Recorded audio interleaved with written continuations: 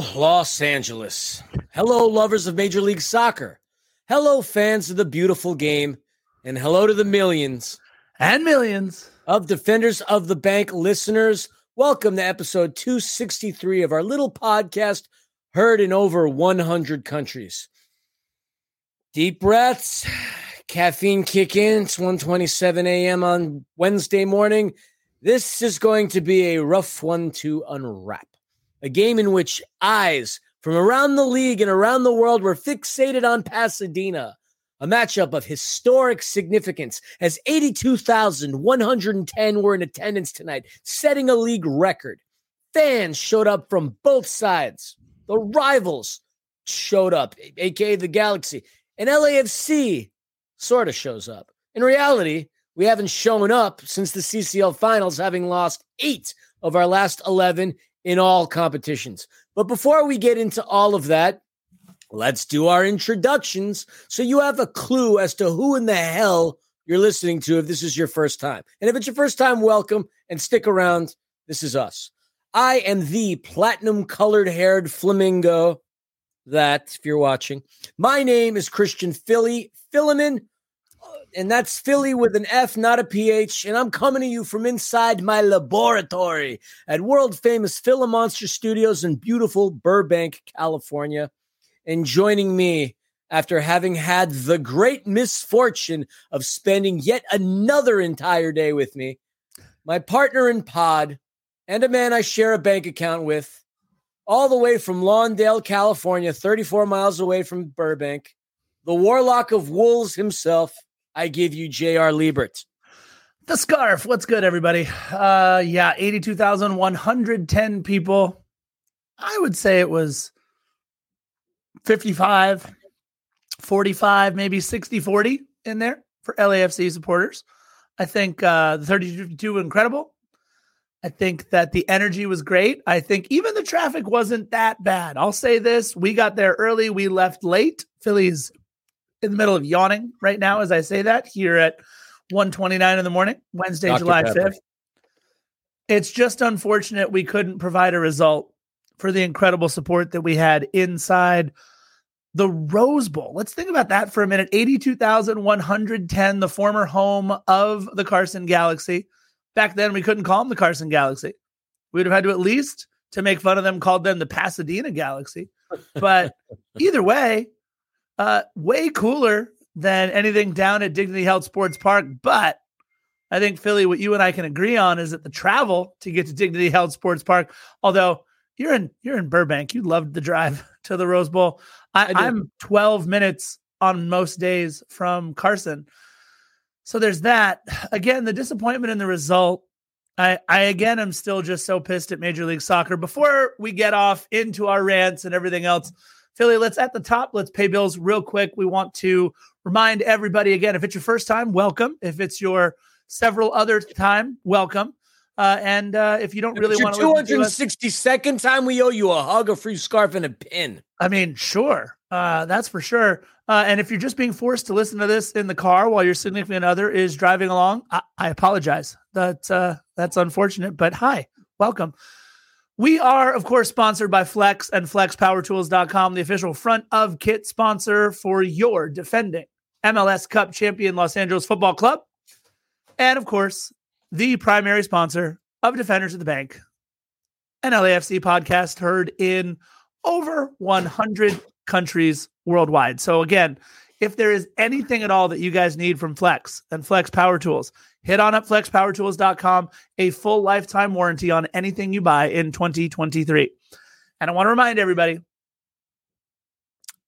we are still fundraising for the Mo Facio Futsal Court. LAFC.com/Mo-Facio. Please head on over to LAFC.com/Mo-Facio and get your donating on. We got to get this court funded and built so that we can honor Mo in the best way that we have figured out how so far. There'll be all kinds of other great ways once we get the court open. We have to do it. Look, if you're listening out there and you have a lot of money, donate. Make the donation for $82,110. Why not? Just why not? Go for it. I'll make the donation for me. I'm going to make a donation of $20.06. I'll tell you why. $20.06. Before the match, the people putting on the Champions Tour, which I believe might even be like an AEG thing. I don't know. But the people putting on the Champions Tour, which is a 6-team tournament coming to California and other places throughout the United States. Manchester United and Arsenal, right, Philly? We have Juve and AC Milan and Barca and Real Madrid. You guys have probably heard of all 6 of those clubs. They had representatives of 5. Philly, I don't know what your Manchester United Reds were doing. They couldn't get a former player, so none of them lived near or around Los Angeles. What's going on with your Reds there, buddy? I got to interview Andrea Barzagli before the match. And I say because we were in such a cramped space. Philly held the camera. It was really cool. Philly, I owe you one, obviously. You and I mentioned this, though. He was on the 2006 World Cup winning Azzurri team, the Italian national team. If it were somebody that was on any of the German national teams that have won the World Cup, I would certainly have just held the camera for Philly. So I want to say again, thank you, brother. I got to interview Andrea Barzagli, and my $20.06 comment, and this has gone completely off the rails, and I apologize, was because I got to interview him and they won the cup in 2006. That's all I have. Philly, your thoughts? My thoughts are it's better that you interviewed him because I was still bitter about what Italy did to Germany in 2006. So I didn't want to ask him of that. I could have been really salty and asked him how he felt the last time he watched Italy play in a big-time game here in Pasadena. You'd have to go back to the summer of 94, where the infamous Roberto Baggio missed PK, led Brazil on to winning yet another World Cup. A happy moment for Brazilians, not so much for Italians. I might have accidentally asked that question. I'm glad I wasn't the one asking the questions. So I was happy that you were happy. Barzagli had a heck of a career. I mean, he spent, 8 or 9 seasons winning here and there, left and right with Juventus. He was on a 2009 Bundesliga Wolfsburg team featuring Edin Dzeko, a team that won the Bundesliga in 2009. And obviously with the run that Bayern has been on, it's kind of crazy to hear of anybody else that wins the Bundesliga. But that 2009 Wolfsburg team. Especially Wolfsburg. What? Especially Wolfsburg. What'd I say? No, I'm saying you said it's kind of crazy to hear of anybody else winning. Oh, yeah, especially Wolfsburg nowadays. Yeah, so pretty darn cool. And yes, obviously a World Cup winner, a World Cup champion. Not a lot of people in the world that get to have that honor and distinction. And when you asked him that question, he didn't need his interpreter and his translator and his publicist to say anything. The minute you ask him, you could say you're a World Cup champion. He sheepishly grinned, yes, yes, yes. Like that's about, you could tell he knew English right there. He didn't need his interpreter. So you certainly made his day. And obviously he made your day. You're standing in front of an Italian legend wearing a Juve sweatshirt. I'm sure the little bufanda that you have down there was certainly spry. Hey, wait a minute. It's not so little. Anyway, it's not that small. No, honestly, there were a few pinch me moments today, even though obviously, guys, the result sucks. And we're going to talk about that in just a second. Blew and sucked. Both at the same time. Jesus. All right. If it's defenders after dark, it's 1:35 in the morning. It's defenders after dark, I guess, for Philly over there right now. And he's only had water and like Topo Chico and everything. No, I had some Dr. Pepper. And by the way, In-N-Out never tasted better than it does at 1 a.m. So big shout out to In-N-Out Burger. And Panda and Nina for hooking us up, by the way. Being able to sit and interview a 2006 Italian World Cup champion, one of a couple of pinch me moments, just being in the press box at the Rose Bowl today, it was pretty cool. And then more on what we got to do afterwards.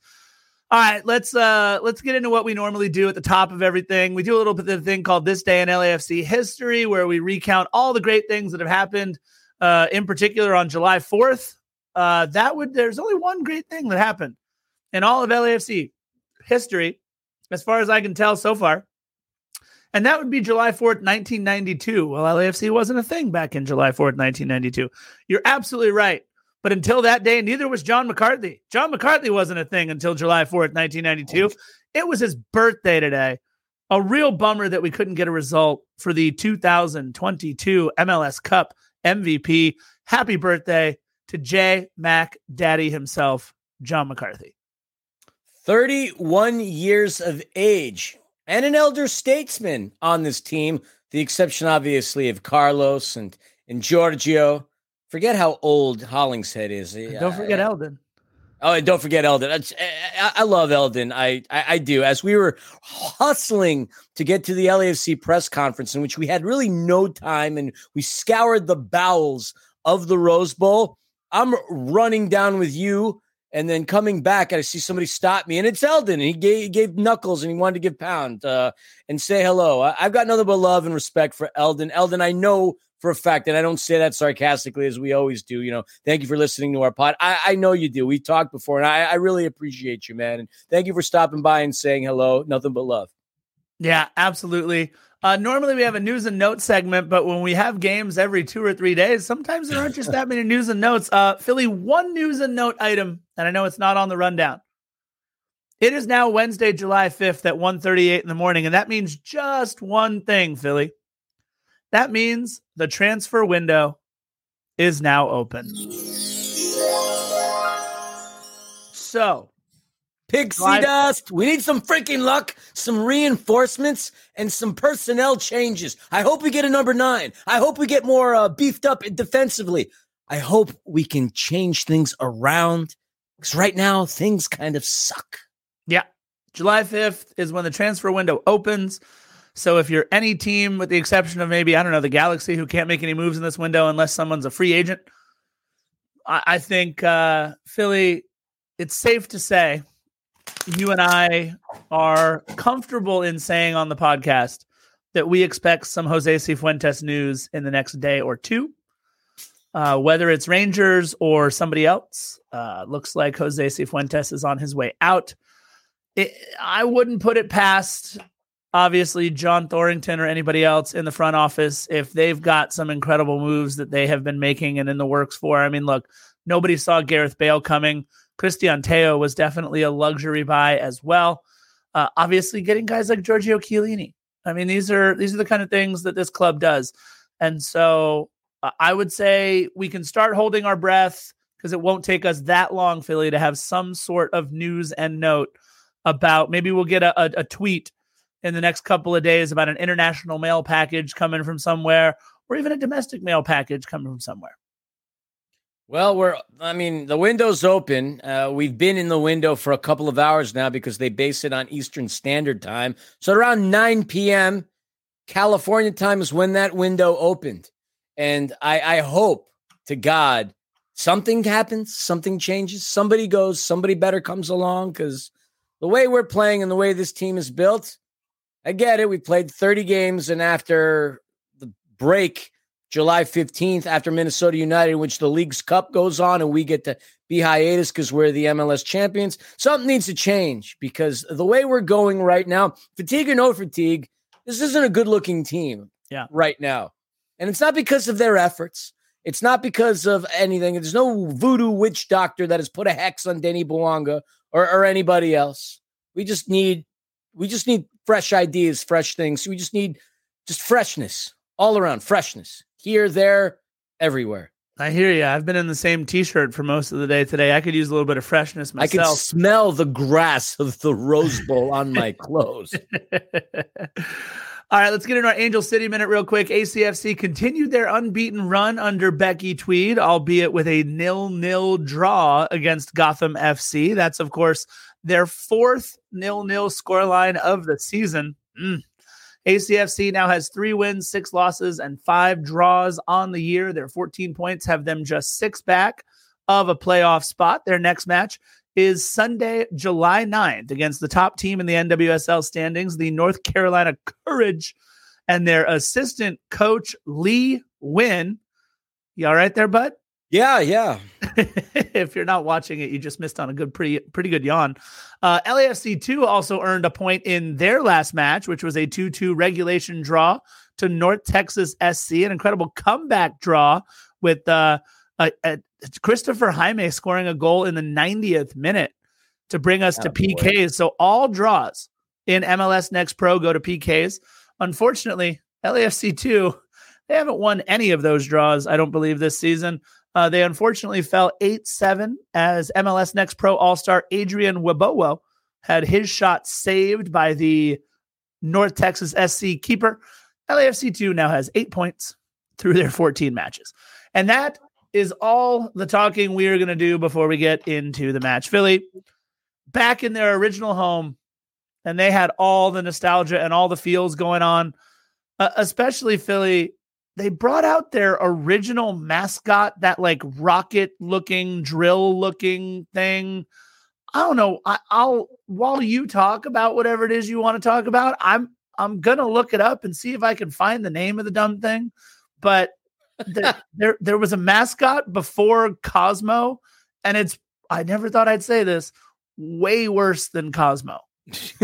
From one dumb thing to another dumb thing. The cosmonaut to Cosmo. Yeah, neither mascot great. I like where they were going though with the astronaut. Obviously, it was an astronaut, a funky colored astronaut. And then we have Cosmo. I really can't tell which one's worse at the end of the day. They both kind of suck. At least Cosmo's kind of funny. He likes to talk trash to us every time we see him. So there's that. But you said it. The Galaxy called the Rose Bowl home from 96 to 2002. With today's match, they played 108 all-time regular season and playoff games in the Rose Bowl. And this was a big homecoming for head coach Greg Vanney, having played in the Rose Bowl, and along with a lot of other Galaxy greats. There are plenty of people on hand, from world football to local football to obviously Galaxy alumni. I mean, it was a star-studded affair. Major League Soccer had been waiting for this one for quite some time. Originally scheduled for February 25th, if you recall, the weather was lousy. The Rose Bowl was, I can't speak. The Rose Bowl was collecting puddles. Yep. No proper drainage. And at that point, Galaxy supporters were boycotting. Having had that match February 25th under the weather conditions that were there, it would have looked awful. The optics would have been bad on multiple fronts. That stadium would not have been filled, number one. Galaxy would have not had anybody in the stands, number two. The very least, the result was I was about to use a bad word. The result was crap. Mierda, scheisse, cacats. I said it in 3 languages. It's up to you to tell me which ones those were. But the atmosphere was fine. Obviously, it's everything that Major League Soccer had wanted and hoped for. 82,110 in attendance, and a record that'll probably stick around for a shot of espresso, because the moment Lionel Messi starts playing in arenas that can accommodate that, if not more, this record goes out the window like this. Bada bing, bada boom, this record out the room. Cosmo, and I quote from Wikipedia, replaced the Galaxy's original mascot, Twizzle. Like Twizzle, who also looked like it was from outer space, but was more humanoid in form, wearing a spaceman's helmet and cape. Excuse me, whoever wrote your Wikipedia, it's space person now. It's 2023. And Twizzle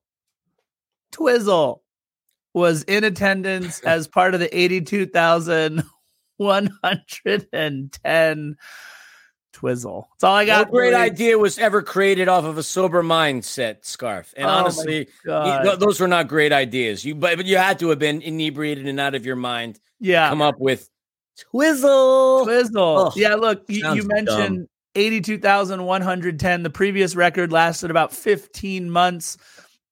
It was, of course, Bank of America Stadium. What was that? Charlotte FC's maiden voyage, and that one happened to be against the Galaxy as well.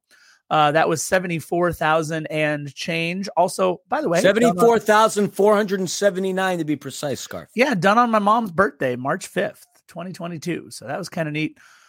Look, Carson came in riding a 4-match unbeaten streak, which is a fun way for them to say they tied their last 4 matches.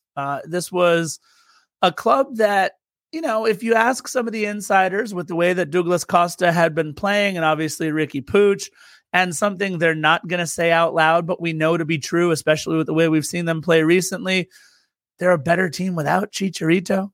They're a better team without Chicharito, because now they get to play guys like, I don't know, Tyler Boyd at their proper position, and he's certainly been a revelation for them, especially against LAFC. This was a club, though, that would be missing a large chunk of their roster. We already talked about Chicharito. Martin Cáceres, Eric Zavaleta, and Memo Rodriguez would all be hurt for this one. Jalen Neal out with the U.S. men's national team on international duty. And, I guess it counts because we've played him a bunch of times. They just waived Sega Koulibaly, who apparently wasn't close to getting back from injury, but also had caused some sort of a rift with the club.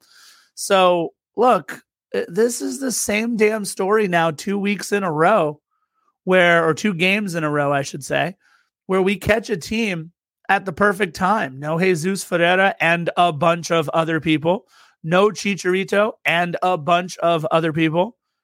And yet still LAFC, now with more questions than answers after a second straight subpar performance against a team that, if you look at them on paper, I'm sorry, I don't care how many games we've played. You've mentioned this was our 30th match, 30th of 2023 already, and we're only on July 5th.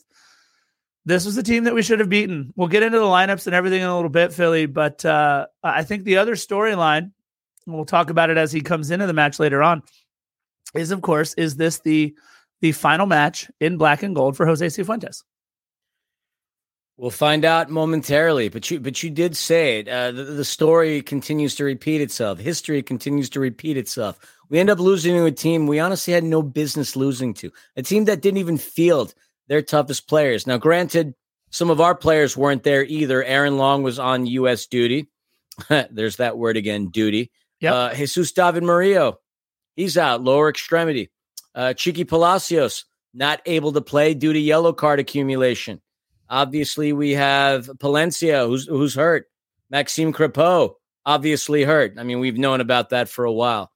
And it all falls on the shoulders of Denis Bouanga to once again do things. And we've said it time and time again. If Denis doesn't score, this team doesn't score. It's 17 shots. 8 of them were his. 5 of them were on target. We had 4 other LAFC players that I know of for a fact that had one a pop. It has been the same storyline. And while the Galaxy have been unbeaten in their last several games, I mean, let's look at it. I mean, their last game they played July 1st against San Jose, they blew the lead. You go back to June 24th against Colorado, they couldn't score against the worst team in the league. They blew it again with Sporting Kansas City. They narrowly escape a game against St. Louis, and then they lose, and rightfully so, to Real Salt Lake. So even though they went up, still didn't think that this was going to be a team to beat us because they can't finish. They can't close out games. But they end up giving LAFC their best always. And on the 20th matchup, they certainly shut us up and humbled us. And we should start getting into the lineups, unless you have anything else. No, definitely ready to roll. Let's go with Greg Vanny's 4-3-3-4. Carson. Starting the game in goal would be Jonathan Bond. Did not finish the game in goal. His back line of Lucas Caligari, Chris Mavinga, Kelvin Leerdam, and everyone's favorite Raheem Edwards. Midfield captain Gaston Brugman, Ricky Pooch, and Marky Mark and the Funky Bunch Delgado.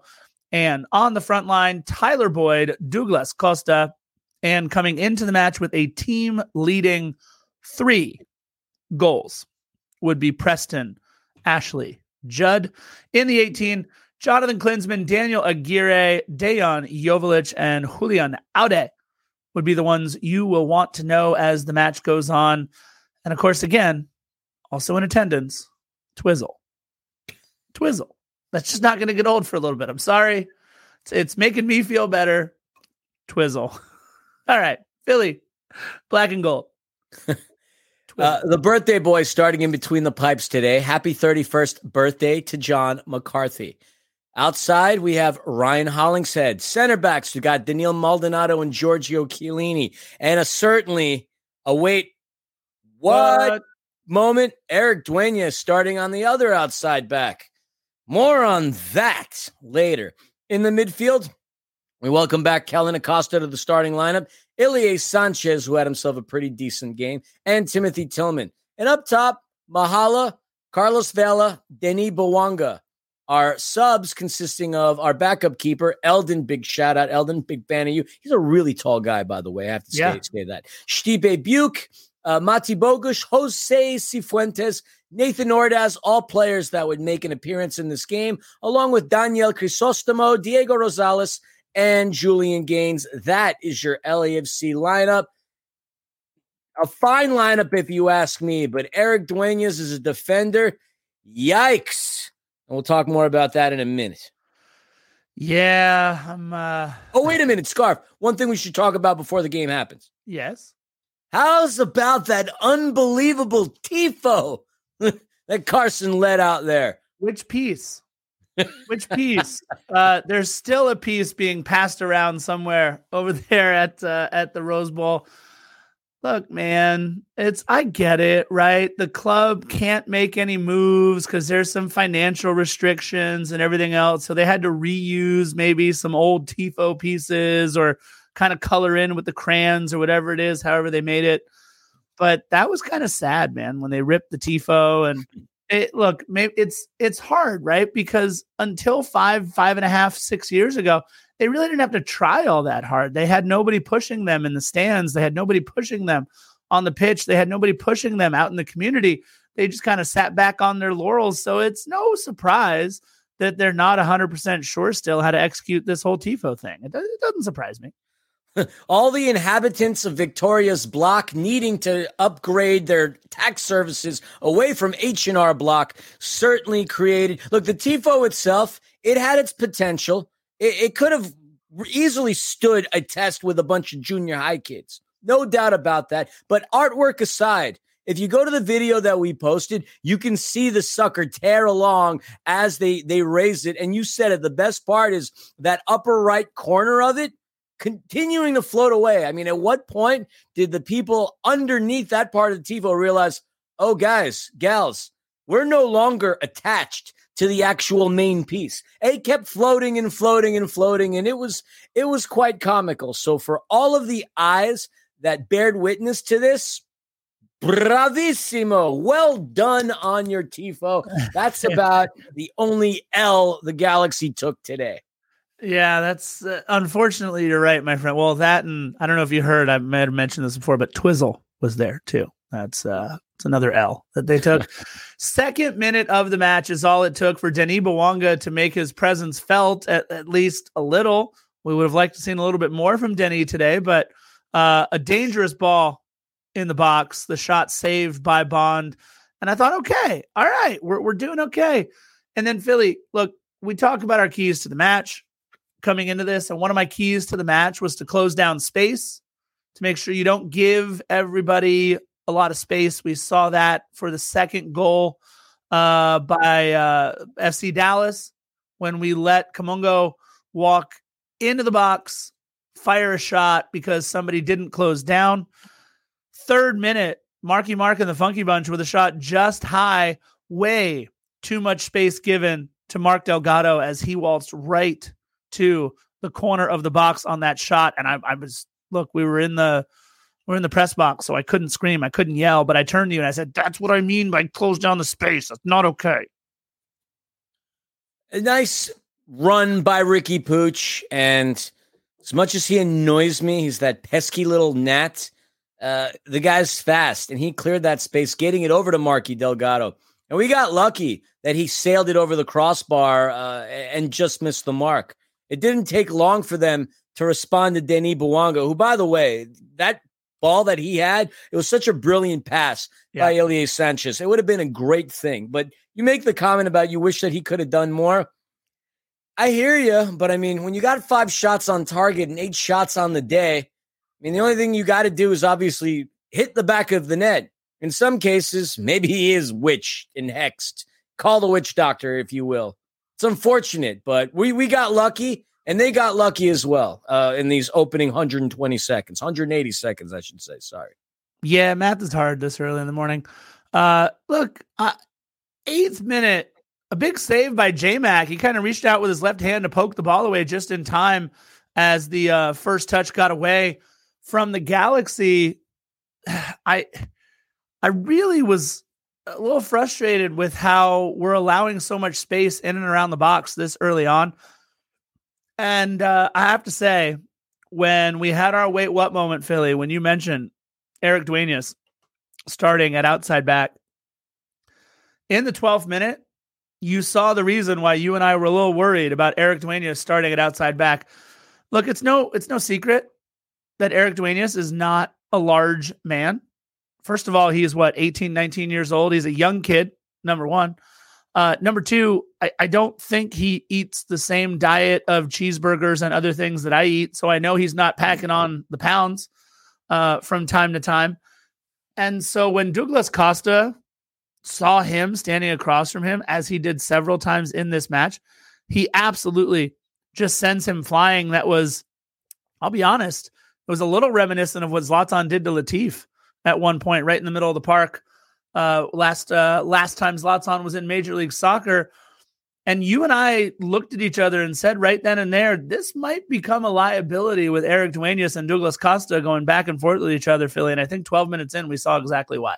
Yeah, it certainly rattled him, and we saw that within the remainder of the half. Yeah. A couple minutes later, Denny had some incredible moves, but nothing transpires there. But I got to highlight, I think it was Ryan Hollingshead with that front flip, trying to catch the ball before it came out of the sideline. That was kind of dangerous and scary. God forbid anything would have twisted, sprained, or got entangled in that respect. I mean, I don't understand what the point of the front flip was. It looked kind of cool, though. Looked cool. It did, but nothing transpired. 16th minute, got a great ball into the box by Carlos Vela. It was a hell of a pass. Then he gets it wide open, getting clear of Caligari, which he would do time and time again, and he smashes it. Problem is, it was right to Bond, and Bond had a great, here I am, great reaction to that, an impeccable save. But Carlos made a hell of a pass, man. Obviously, if Denis smashes that in, we're talking about a world-class play coming from our two leaders and our two leading scorers. Great ball into the box. Denis just couldn't get it at an angle that would have gotten Bond off track. But that was a really good opportunity and a great ball by our captain. Yeah, Philly, my other key to the match going into this was that we needed to have more progressive passing. We needed to get forward with the ball. And you and I had mentioned Giorgio Chiellini and Carlos Vela have been the two best progressive passers we've had on the pitch for us in quite a while. Mati Bogusz, by the way, has been damn good too, but when you don't start him, I can't talk about him until, later on in the match. So I really liked Carlos Vela kind of taking the lid off a little bit and getting that ball behind that back line, a perfectly weighted and timed pass by one Carlos Vela to Denis Bouanga. Carlos also crossing it into the box in the 18th minute, but Ryan Hollingshead's header taken pretty easily by Jonathan Bond.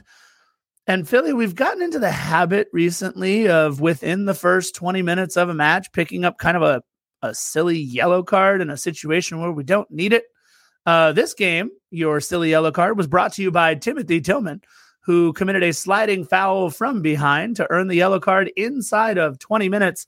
So nothing like one of your most important players on the pitch getting a yellow and having to play 70 minutes or so on that yellow. Oh, and by the way, it's the same position that's going to go toe-to-toe with Ricky Puig, the most dynamic player on the pitch for the next 70 minutes. Yummy. Yeah. And speaking of which, 21st minute, Costa, who helped pick up that yellow card on Tillman, gets ball in over to Ricky Puig. And he has a shot, but it's an easy save made by John McCarthy. And then a couple minutes later, we had yet another great defensive play made by Giorgio to ward off a Galaxy attack. He had one prior to that shot by Ricky Puig. But then we say that name yet again. 26th minute. 26th minute. Sorry, I hear screaming at Grito. Come here, buddy. He's just staring at me. It's so funny hearing him scream for no reasons. Anyway, Ricky Puig easily getting by Kellen Acosta. He feeds it on over to the New Zealand American himself, Tyler Bond, and Duenas was whipped around in this 360 circular fashion. And as Taylor Twellman said it on the air, Duenas puts no pressure whatsoever on Tyler Bond, and he has a hell, and he's a religious man. I don't think he would appreciate this because he did say he gives all praise to his Lord and Savior, Jesus Christ. He did have a hell of a shot, though, that John McCarthy, there was no way he's getting to. And by the way, narrowly missed Daniil Maldonado's dome, but a goal of the week candidate. Galaxy doing exactly what we don't need them to do in the environment that they did it in, scores the first goal of the game by absolutely embarrassing us. Ricky Pooch, great player, and Tyler Bond. I don't know what it is about him and scoring against LAFC, other than the fact that he says he loves to rise on the occasion for the big games. And man, what a heck of a goal by the New Zealander. You probably should start calling him Tyler Boyd at some point, but that's Call him Tyler Bond several times. Oh yeah. Oh my God, I'm so sorry. There's an indoor soccer player whose name is that. Yes, Tyler Boyd. My mistake. Again, it's 2 a.m. I apologize to any Galaxy supporters out there that I might have offended. If you're a Galaxy supporter, I offended you. I don't know. Good. I'm just kidding. Yes, Tyler Boyd. Jesus. Taylor Twelve. Tyler Boyd.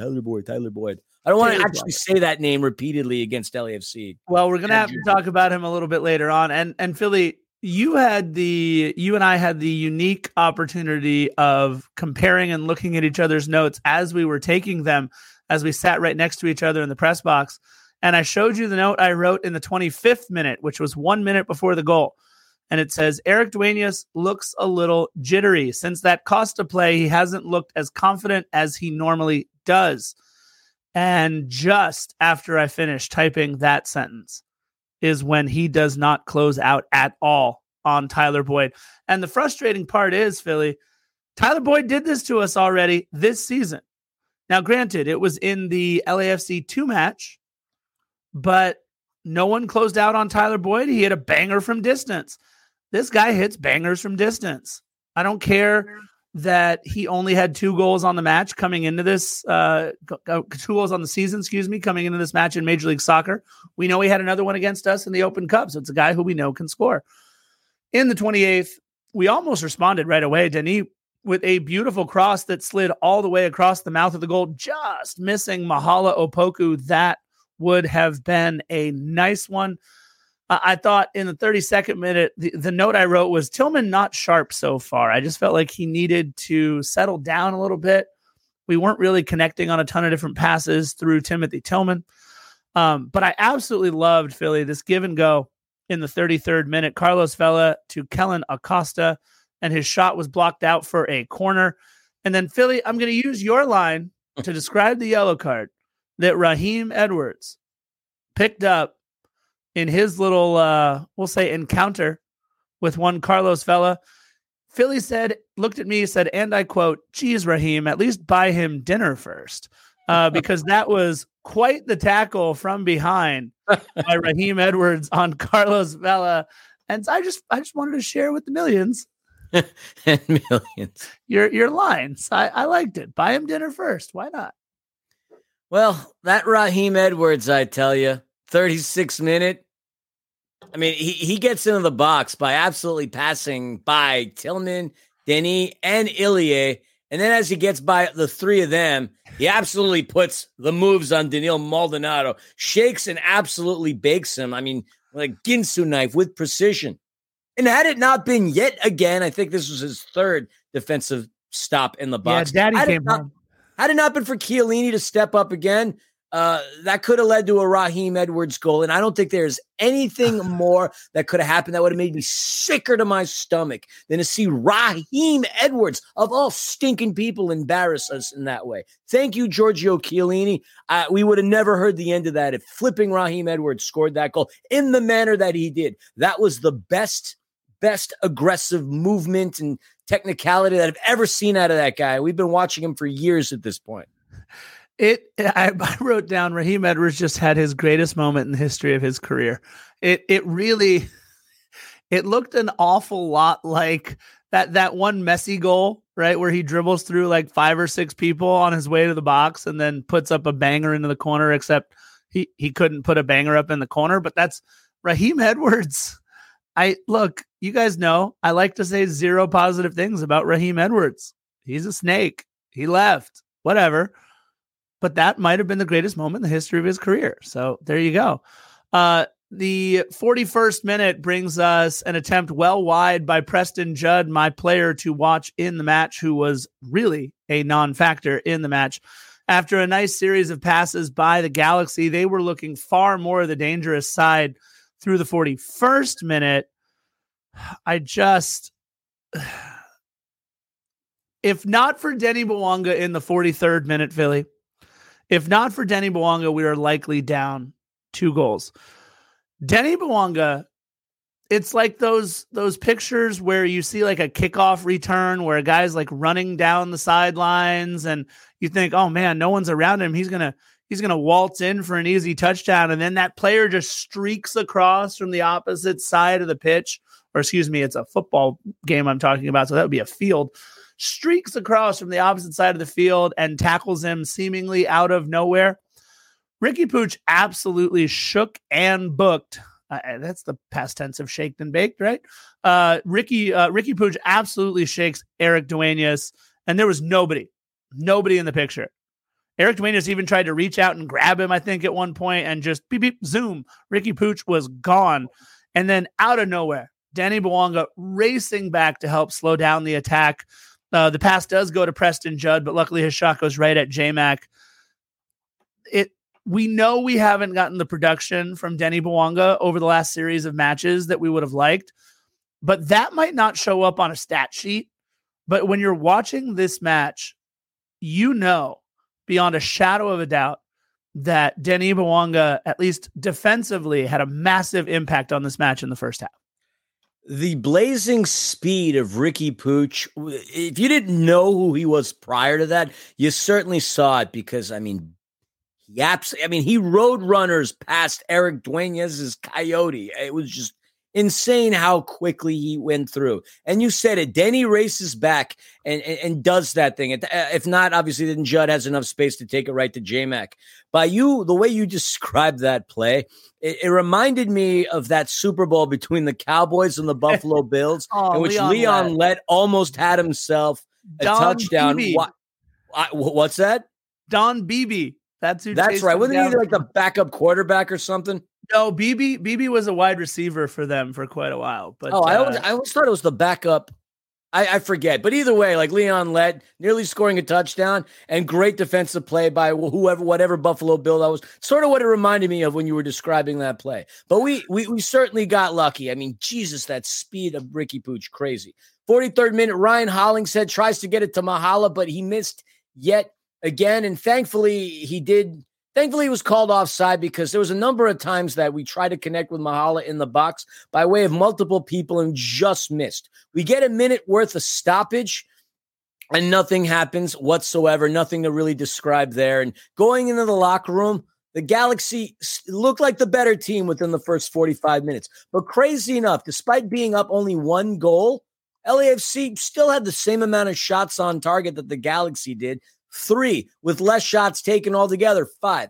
Galaxy had the vast majority of possession. I don't want to say vast majority. 56-44 isn't a great deal. Better passing, same chances created. We had more set piece opportunities. We led in fouls and offside, both tied with yellow cards at 1 apiece. But it was certainly the Galaxy's first half, and we were hoping that we would get some second half substitutions to change things around. Maybe Eric Duenas not playing back would have been one, but to start the second half, we did get some changes, but not the changes that we had anticipated. Yeah, look, this tells you about the health of one Kellen Acosta, I think, right? He's still coming back from whatever lower extremity injury he's got. And so Jose Cifuentes, literally playing in a match now while the transfer window is open. Jose Cifuentes coming on for Kellen Acosta. Duenas still at right back. That was the only change made by LAFC at the half. And a surprising one, it wound up being I think it was a quad injury is what I wound up. Hamstring is what Greg Vanney said in the press conference. Oh, interesting. Okay. So Greg Vanney doesn't know exactly the play that it occurred on, but he complained about something. They got it checked out, and he said, yeah, something's up with the hammy. And so we have Bond going out for Klinsmann. Yeah, Jurgen Klinsmann's kid. Headed Speaking of hamstring, mine's tightening up as we speak. Oh! Okay. I have no idea how that could have happened with the amount of water I consumed today. Yeesh. Sorry. I'm sorry. If you have never watched one of our podcasts on YouTube, we're at the 45-minute and 22-second mark. Please, for the love of God, go on to YouTube and watch this little moment, 45-20 or so. I almost lost my podcast partner to a hamstring injury while he was seated. Oh, man. How does that even happen?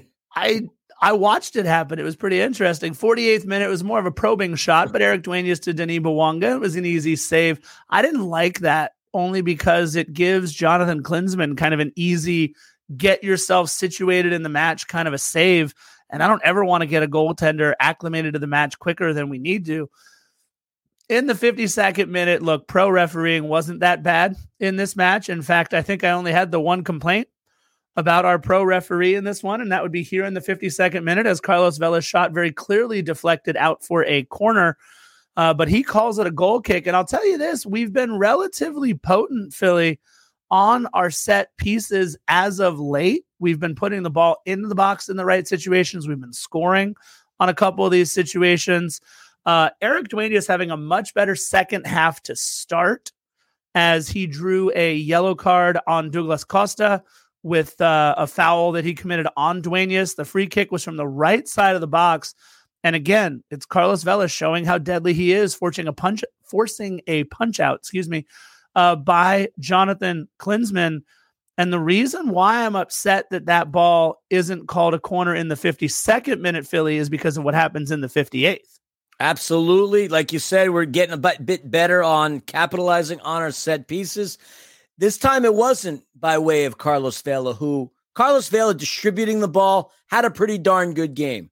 Didn't really get any cracks at it. I mean, he did one. We'll talk about that later.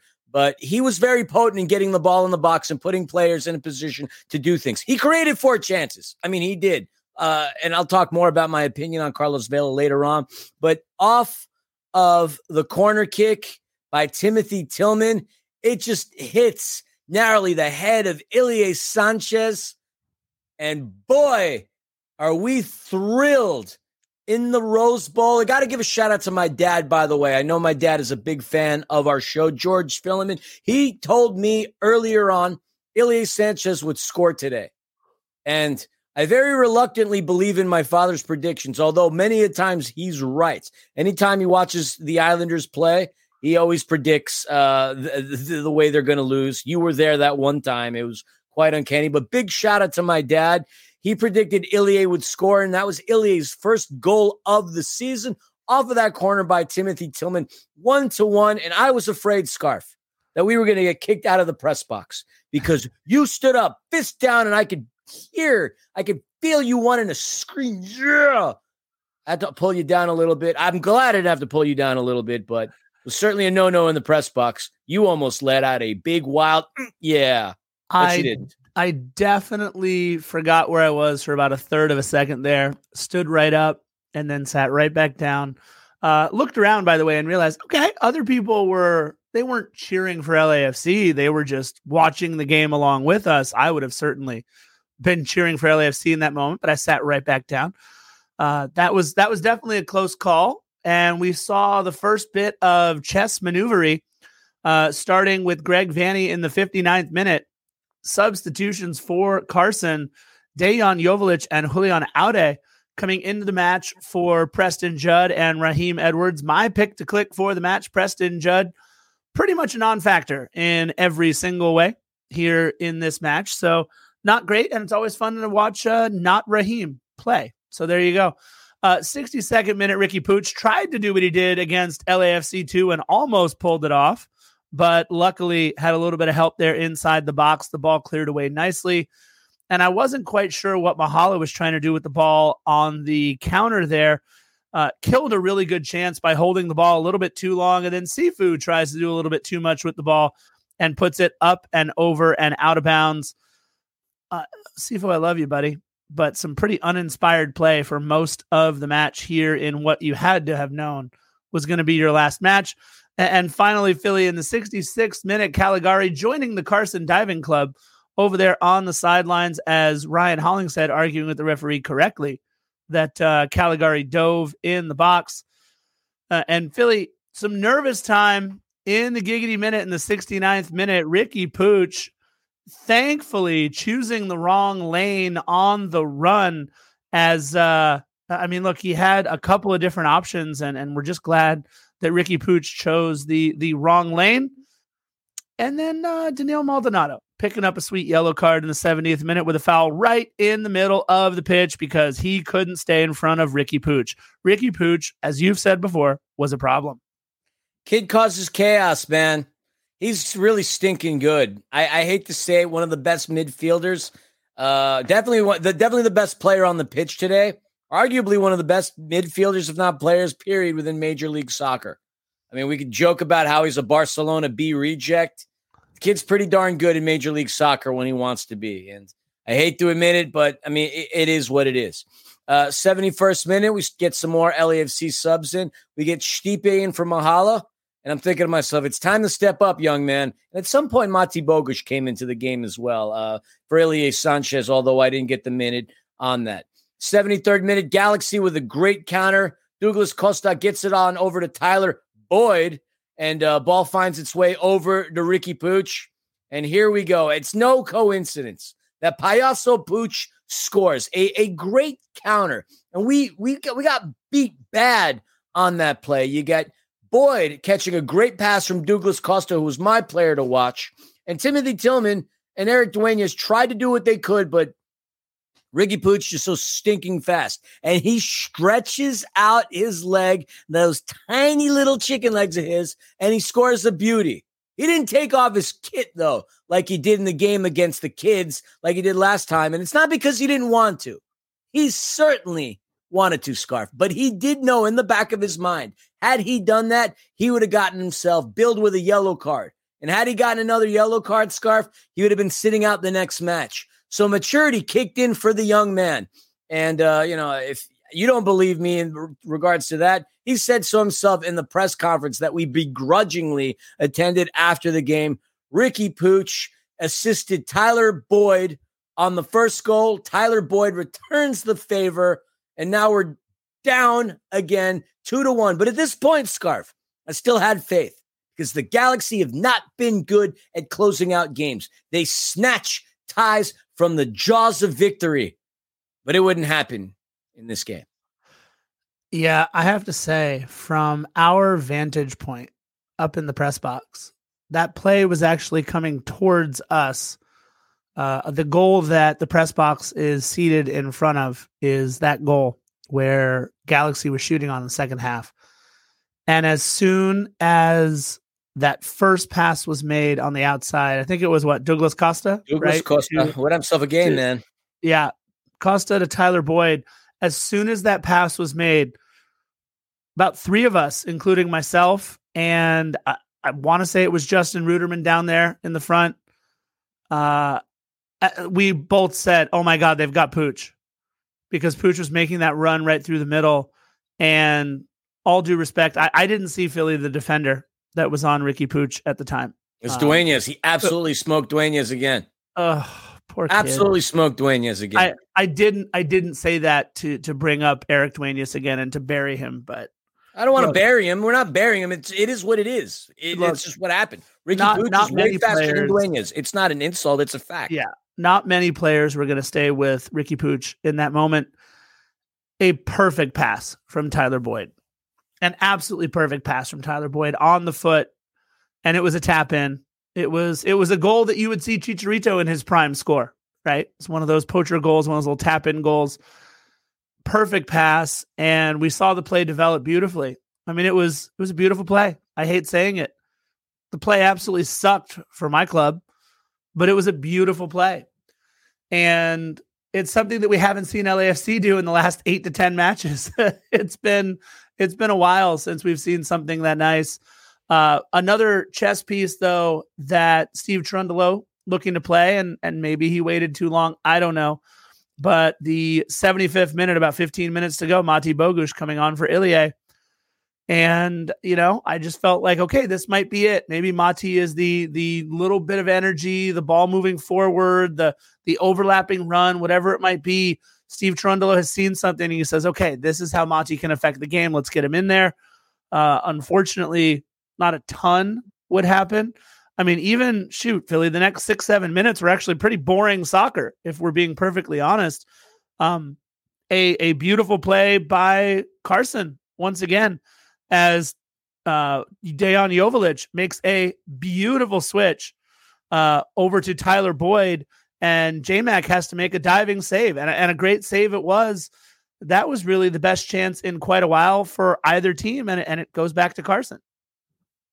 And at this point, 82nd minute. But 2 minutes later, what we thought was the equalizer, what could have been my 2-2 prediction, gets called offside. Now, I got to give credit to where credit's due. Ryan Hollingshead, who didn't have the greatest of games, had a great defensive strip off of Caligari. Caligari did not play well. And the dude is so lucky because Denny should have dunked all over him all day today. Denny could have had a hat trick with the way he had Caligari on him. He made Caligari look foolish and non-existent. The dude was on the back of a milk carton, went missing defensively, although Denny didn't do anything with that.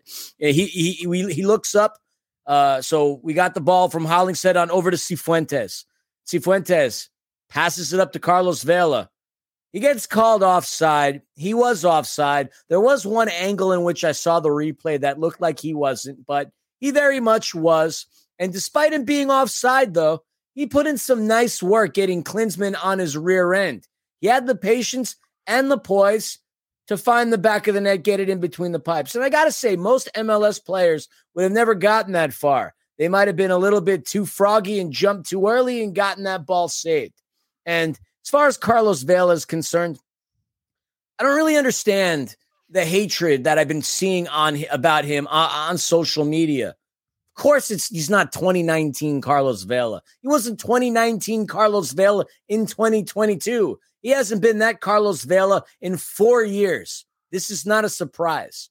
But if he stays on side and gets the equalizer, and if Denis scores that goal in the first half that got saved by Bond, now we're having a completely different conversation. Now we're talking about him being man of the match, with an assist and with a goal, which would have been his 13th goal against the Galaxy. Yet, we see people poop on him online time and time again. And I'm all for people having an opinion, but sheesh, like, what game did you see? Carlos Vela had a lot of great opportunities and a lot of great passes. He's not that lethal scorer anymore. We've determined this. We've witnessed this. We know this. Yet he's still the team's second leading scorer at the end. But he didn't play as bad of a game as people say. I've seen it on social media. Carlos Vela, non-existent, not a factor in today's game. He created 4 chances, for Christ's sakes. Nearly had the go-ahead, nearly had the equalizer, and nearly had the opening assist to Denis Bouanga. It just didn't capitalize. It didn't convert. And at the end of the day, yes, I get it. It's the results that count. But it's not like he was non-existent. If you think he was non-existent, your brain and your eyes were non-existent because you didn't watch the game. He was very much a factor. We just didn't capitalize, which has been our freaking problem. We cannot finish in the final third, and that's been the story for the time and time again in the season. Yeah, you're not wrong. I mean, just 2 minutes later, Denis Bouanga bangs one into the side netting as Giorgio earned us a free kick. And look, people got excited again. They didn't realize it went into the side netting. They wanted it to go into the back of the netting. Again, frustrating because we do everything we need to up until the final 18, and we just can't put it in the back of the net. Aguirre on for Tyler Boyd in the 89th minute, and Philly, 90th minute, that was the chance. 90th minute, right before stoppage time or right during stoppage time, Timothy Tillman puts the ball into the box for Stipe Biuk.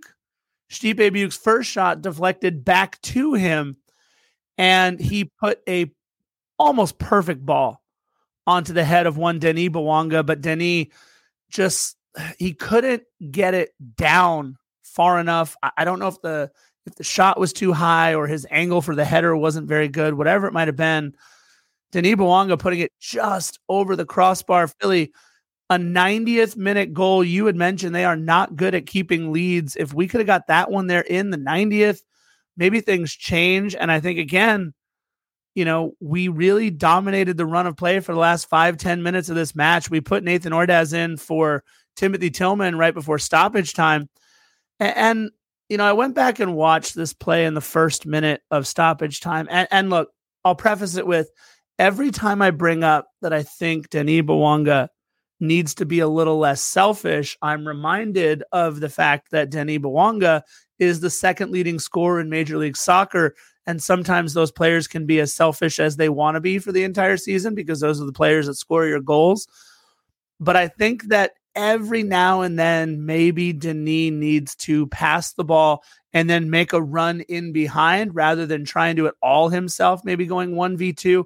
Because I thought that as Nathan Ordaz made a run from the middle on this ball in the first minute of stoppage time, I know it's Nathan Ordaz. I know he's a teenager and he's had like 6 minutes of Major League Soccer experience. And this is Denis Bouanga, the captain of the Gabonese national team. But if he slides in this pass and Nate can do anything at all with it, now you've made Nate a weapon as well. And you have to account for Nathan Ordaz as he's coming streaking through the box because you know that Denis Bouanga will feel good enough to give it up to him rather than continue to hold the ball on possession every single time. And you can just slide the extra defender over because they know if that's Nathan Ordaz, Denis Bouanga is not passing it. He's got to make the pass so that we become more dangerous. I agree. I mean, almost all flipping most did we come to equalizing that.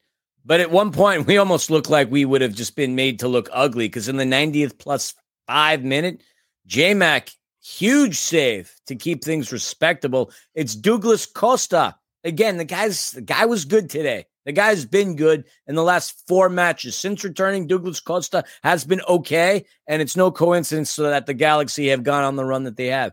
He gets the ball in over to Joveljic, who had a clean and healthy look at John McCarthy, but his shot gets stopped. Thankfully, John McCarthy made that save. Happy birthday, John. That was a great gift that you gave us because at 3-1, this looks way worse than what it was 2-1. But he helped make it look respectable. And I really don't have anything between that and the final whistle. We gave it our all. Oh, I've got one thing. Okay, go for it. I absolutely. First of all, right before that, can we just talk about Mati Bogus's perfect ball into the box that bounced around a couple of times? Nobody could get a shot on target on it. Philly, we're talking about stoppage time being where we had 1 or 2 really nice chances, but you mentioned it. So did they. I want to mention in the 5th minute, it was pretty much the last touch of any black and gold player in this match. Oh, yeah. Jose Cifuentes, with maybe his last touch as a member of LAFC. The pass way too long for Denis Bouanga. He wanted Denis to cut inside. Denis was making his run on the outside. He kind of got mad at Denis there in the last minute. And I just thought, man, how the mighty have fallen. Jose Cifuentes, to say he was a key individual on our run to MLS Cup and over these last 2 or 3 years is doing him a huge disservice. He was a massive part of everything we did on offense. And he was a pretty solid defensive midfielder when he wanted to be from time to time. But it was the dynamism that he brought us on the offensive end of things for LAFC that really set Jose Cifuentes apart. And to see how the mighty have fallen, how 2022, the end of 2022, and really the beginning and all of 2023 have just been, he's been a shell of himself, man. He's had 1 foot, 1 mind, 1 eye on Europe the entire season, Philly. And you just had that feeling like, man, his last touch is going to be a ball where he clearly showed no connection with the most important player on the pitch for us in Denis Bouanga at that time. So his last touch will kind of be a bad pass, and then he yells at Denis Bouanga.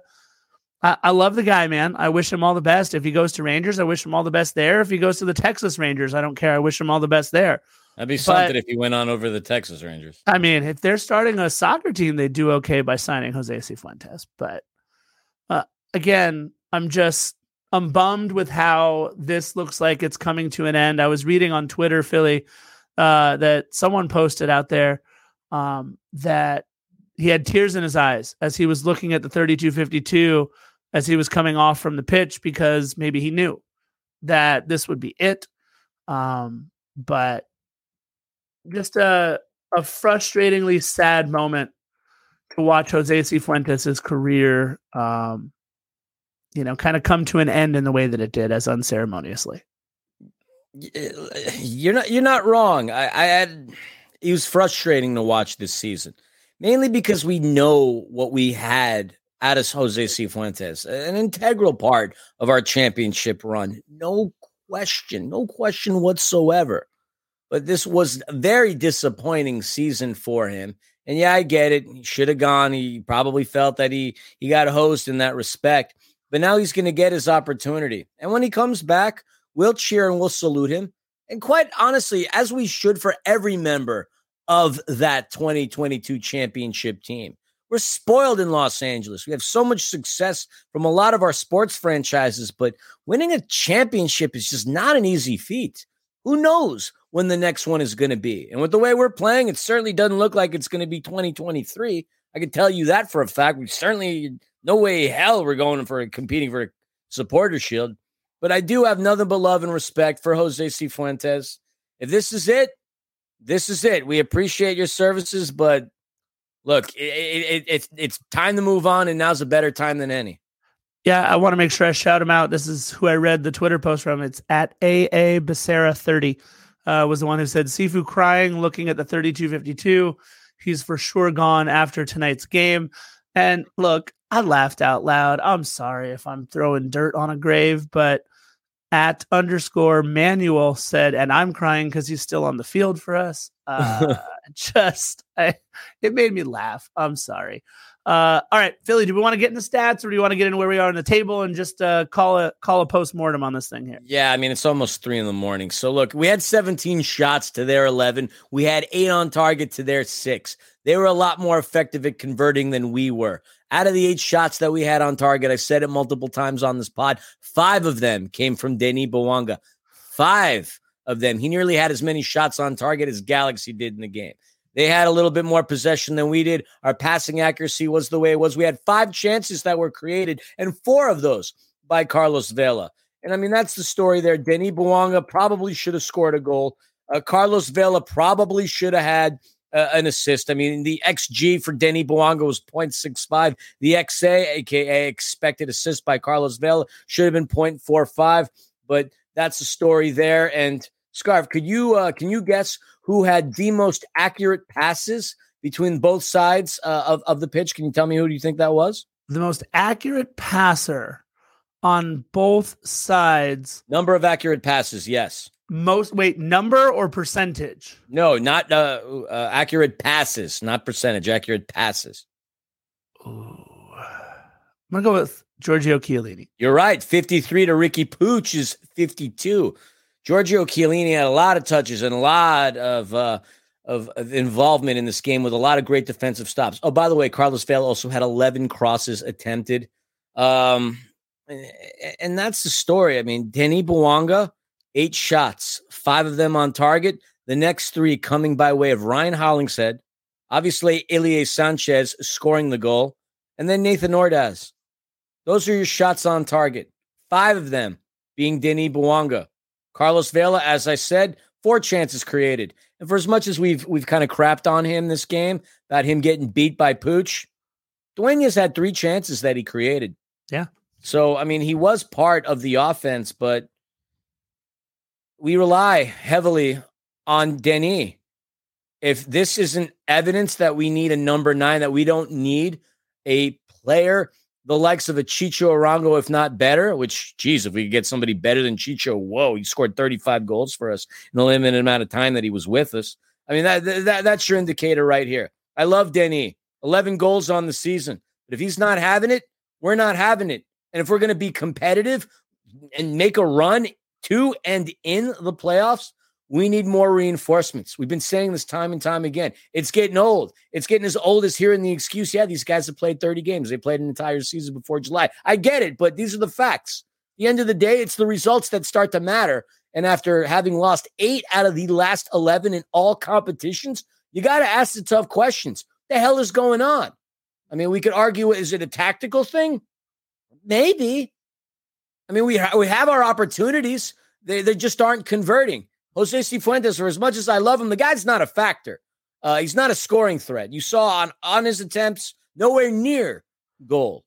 I don't know what it is, but what I do know is hopefully like we get something out of this transfer window, because the way it works, we can't sit back, wait, and rely on the players that are hurt and on international duty to come back and be a factor for our team. We need fresh blood, new blood, excited blood, talented blood, proven blood. We need blood. Yeah, look, the players that are out right now, Aaron Long, he's not scoring many goals for us. Okay. Jesus Murillo is not scoring many goals for us. Sergei Palencia, not scoring many goals for us. So if you're looking at those guys, we know that they're not the answer in terms of our offensive woes. Mahala, by the way, has not had the season that he had last year, this year. Mahala's been a shell of himself, unfortunately. Unfortunately, one of the lightning rods of criticism has also been Stipe Biuk. There's been very little in terms of production that have come by way of number 7, Stipe Biuk. And when you are looking around Major League Soccer and you're seeing the likes of Christian Ramirez and Danny Musovski, who are relatively true number 9s in that they have one job, and that's to get forward and score goals, putting goals into the back of the net on a consistent basis. And we've seen that, unfortunately, from Christian Ramirez pretty much ever since he left LAFC. He tore it up at Aberdeen when he got the minutes anyway. Then he fell out of favor. I don't know what happened. Maybe they realized he was an American, didn't want him there. I don't know. But Christian Ramirez got run out of Aberdeen, and all he's done is gone to Columbus Crew and scored a bunch of goals. You've got a guy like Danny Musovski who, look, I don't know how much run he's going to get moving forward with Chicho Arango coming in there and a couple of other guys who they're looking at in terms of frontline help. But Musovski is scoring goals. And so, look, I'm not saying bring back Danny Musovski or we should have kept him instead of Mahal or anything else like that. We love Danny. Oliver, we hope you still listen to the pod as well. We miss you guys. And Christian Ramirez, when he was in black and gold, was clearly a problem. Look, Christian Ramirez did something that was way harder to do than score a goal, and that was put it over the crossbar from 6.5 inches out.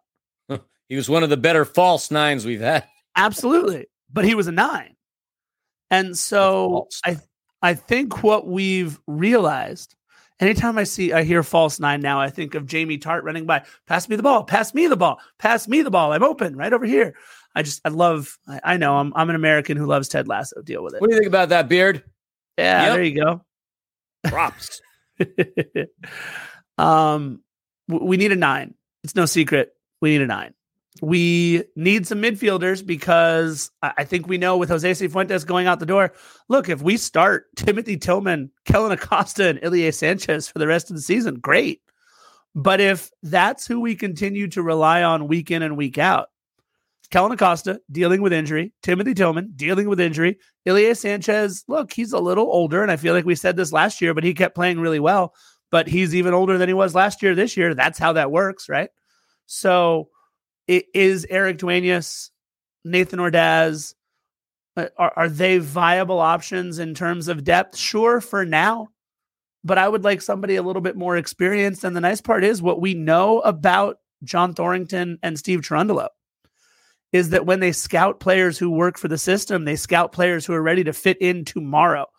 It took Monty Bogusz a month or two to get acclimated to, I don't know, everything, including living in the United States. He's a teenager that came over to play in the United States at our highest professional level of soccer. Took him a little while, but took Danny a little while. Let's not be absolutely. Let's not forget that. I think it's safe to say that what we see from Mati Bogusz is something special. I think Mati Bogusz is special. And anybody out there who doesn't believe it, keep in mind he's 19. And keep in mind he's doing things in terms of set pieces and putting balls literally on the head and on the feet of players coming into the box right where they need to be, that he's doing some special things. But I'm hoping, you mentioned in the various bloods that you said that we needed, I'm hoping that some of these players that we bring in are veterans. I don't necessarily want a 17, 18, 19, 20-year-old project. No, I would love many of those. Yeah, no, look, I would love a Romelu Lukaku who can just go straight to the front of the net, right? Someone like that. I know it's not actually going to be Lukaku, but I just want somebody to go to the front of the net. I want somebody in the midfield who is going to be a defensive presence in the midfield so that we can take a little bit of the onus off of Ilie, time in and time out. And look, I've said this time and time again, and I think it killed us today. Philly, the lack of depth at outside back, especially behind Cheeky Palacios. This was a problem today. And Cheeky, your maturity or lack thereof, I'm sorry, you cost us partially this match today. Because in having to start Eric Dueñas because of your yellow card accumulation and the nature of some of the yellow cards that you have picked up this season, they have been immature and costly, and no more so than this match. People on Twitter, why are we starting Eric Dueñas at left back? Who else did we have? Sergei Palencia is out with an injury. Normally, we'd have other people there, but we just don't have the depth.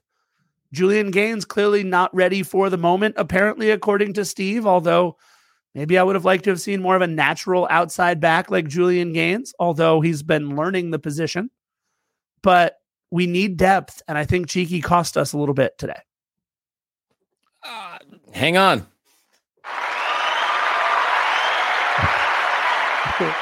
That applause was because you're absolutely right. Cheeky, this is kind of on Cheeky for having Eric Dueñas out there. We've learned something. We've learned a couple of things this season in these past few games, especially these past couple losses. We don't want Ilie Sanchez in the back. And I'm pretty confident in saying we don't really want Eric Dueñas back there either. That much we have learned. I don't really have too much more. This is a game that sucked.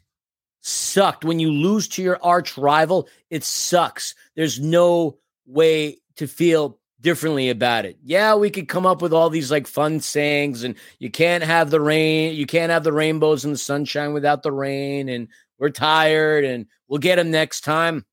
I want to get them every time, every single time. 82,110 people on hand, and we had everything going for us. It looked like we had the vast majority of people in attendance. The Galaxy gets a fat L for their tifo. They have Twizzle. Everything going in our favor in that respect. But we can't score goals. And this is a very different LAFC team that we've seen. I mean, ever since that CONCACAF Champions League final, and I'm talking game one, leg one of it, we've looked like a completely different, tired, exhausted, mentally, physically fatigued team.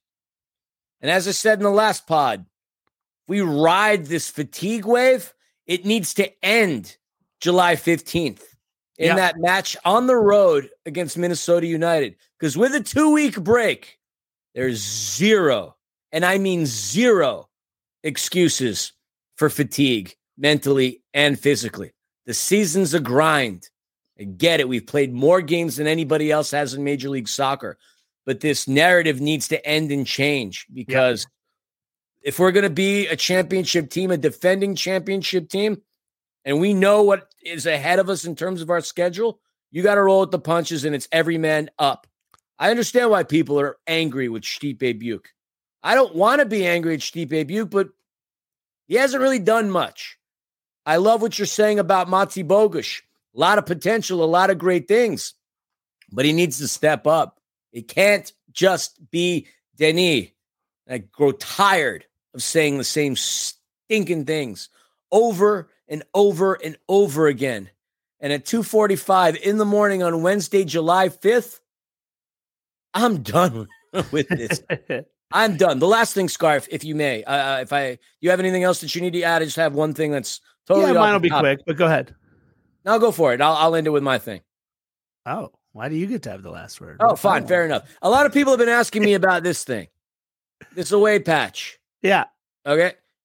So the way it's worked for us, and I'm saying this because it's happened a couple times, the place to go to for that patch, if you're behind the north end and you're staring directly at it, to your left, that little corner right there where you have like the guest services, that is the area where they had been this season handing out the patches. If you could show proof of your ticket from the game, you get the patch. And that's how we got it. You don't get it at the opposing stadium. You get it at BMO from that section. If they change it, they change it. But this is where we've gotten these patches. So FYI, that's that. Yeah, that's the northeast entrance of the stadium, you guys. Head on over to the northeast entrance stadium again. If you're behind the 3252, underneath it, looking at the 3252, it's to your left. So head on over to there. I've seen it. I walked with Philly. We both got our patches from the same person. Thank you so much. I don't want to out them just in case they want peace and quiet and they don't want you all bothering them and asking them for them. But patches. Head to that spot. You should be good. Real quick, we dropped now to third in the table by way of goal differential behind both St. Louis and now Seattle Sounders, who have the same number of points as we do, but a better goal differential, 7-6. You mentioned it. We've got 3 more matches left before we get a little bit of a break. July 8th, July 12th, July 15th. That is gross. That is 3 matches in 8 days, excuse me. July 8th at BMO against San Jose, July 12th at BMO against St. Louis, and July 15th at Minnesota United. That will make it 33 matches by July 15th. I just want to remind everybody that the average MLS Cup season every single year, MLS regular season, is 34 regular season games. Now, I know there's always an Open Cup and there's always some other Fugazi Cup that we're playing for at some point, but 33 matches by July 15th, when 34 matches is the number of your MLS regular season matches, is just an insane number. I think it's safe to say, Philly, that we broke the heck out of the record for matches played by July 1st with 29. I have to imagine then playing 4 more matches in the next 14 days is going to put the record pretty far out of reach by July 15th as well with 33 matches. So until next season, the next dumb cup that we have to participate in. Yeah, right. And again, we had another game added to our schedule, right? The Campeones Cup final. So there's always that. That's in September, though, so we get a little bit of break. Yeah, Philly, you mentioned you're all done. I just have one last quick thing to say. Defenders Nation, my favorite part about doing this podcast, and it's a little selfish, is the incredible community that we have all built here in the black and gold. A lot of people at Tailgate today, came up to us saying, hey, keep doing the good work on the podcast, this and that. We rarely ask anything of you guys other than to donate, exorbitant amounts of money to the Mo Facio futsal court. I just want to ask real quick to all the defenders out there, to the millions and to the chorus of Black and Gold faithful and everybody else, if you could just say a quick prayer for my dad. He's going through things right now, and my mom and dad are, not getting any younger, and my dad has been dealing with some health issues as of late.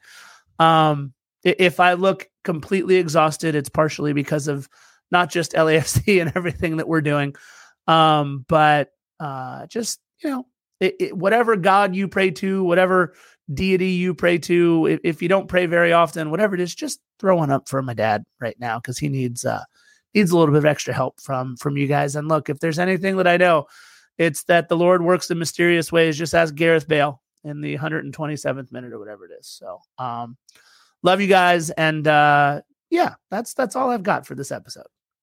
Same. I got nothing else, unless I can remind the Galaxy people that listen to this pod that you're still second to last place in the West and 26th overall. So bask in your glory.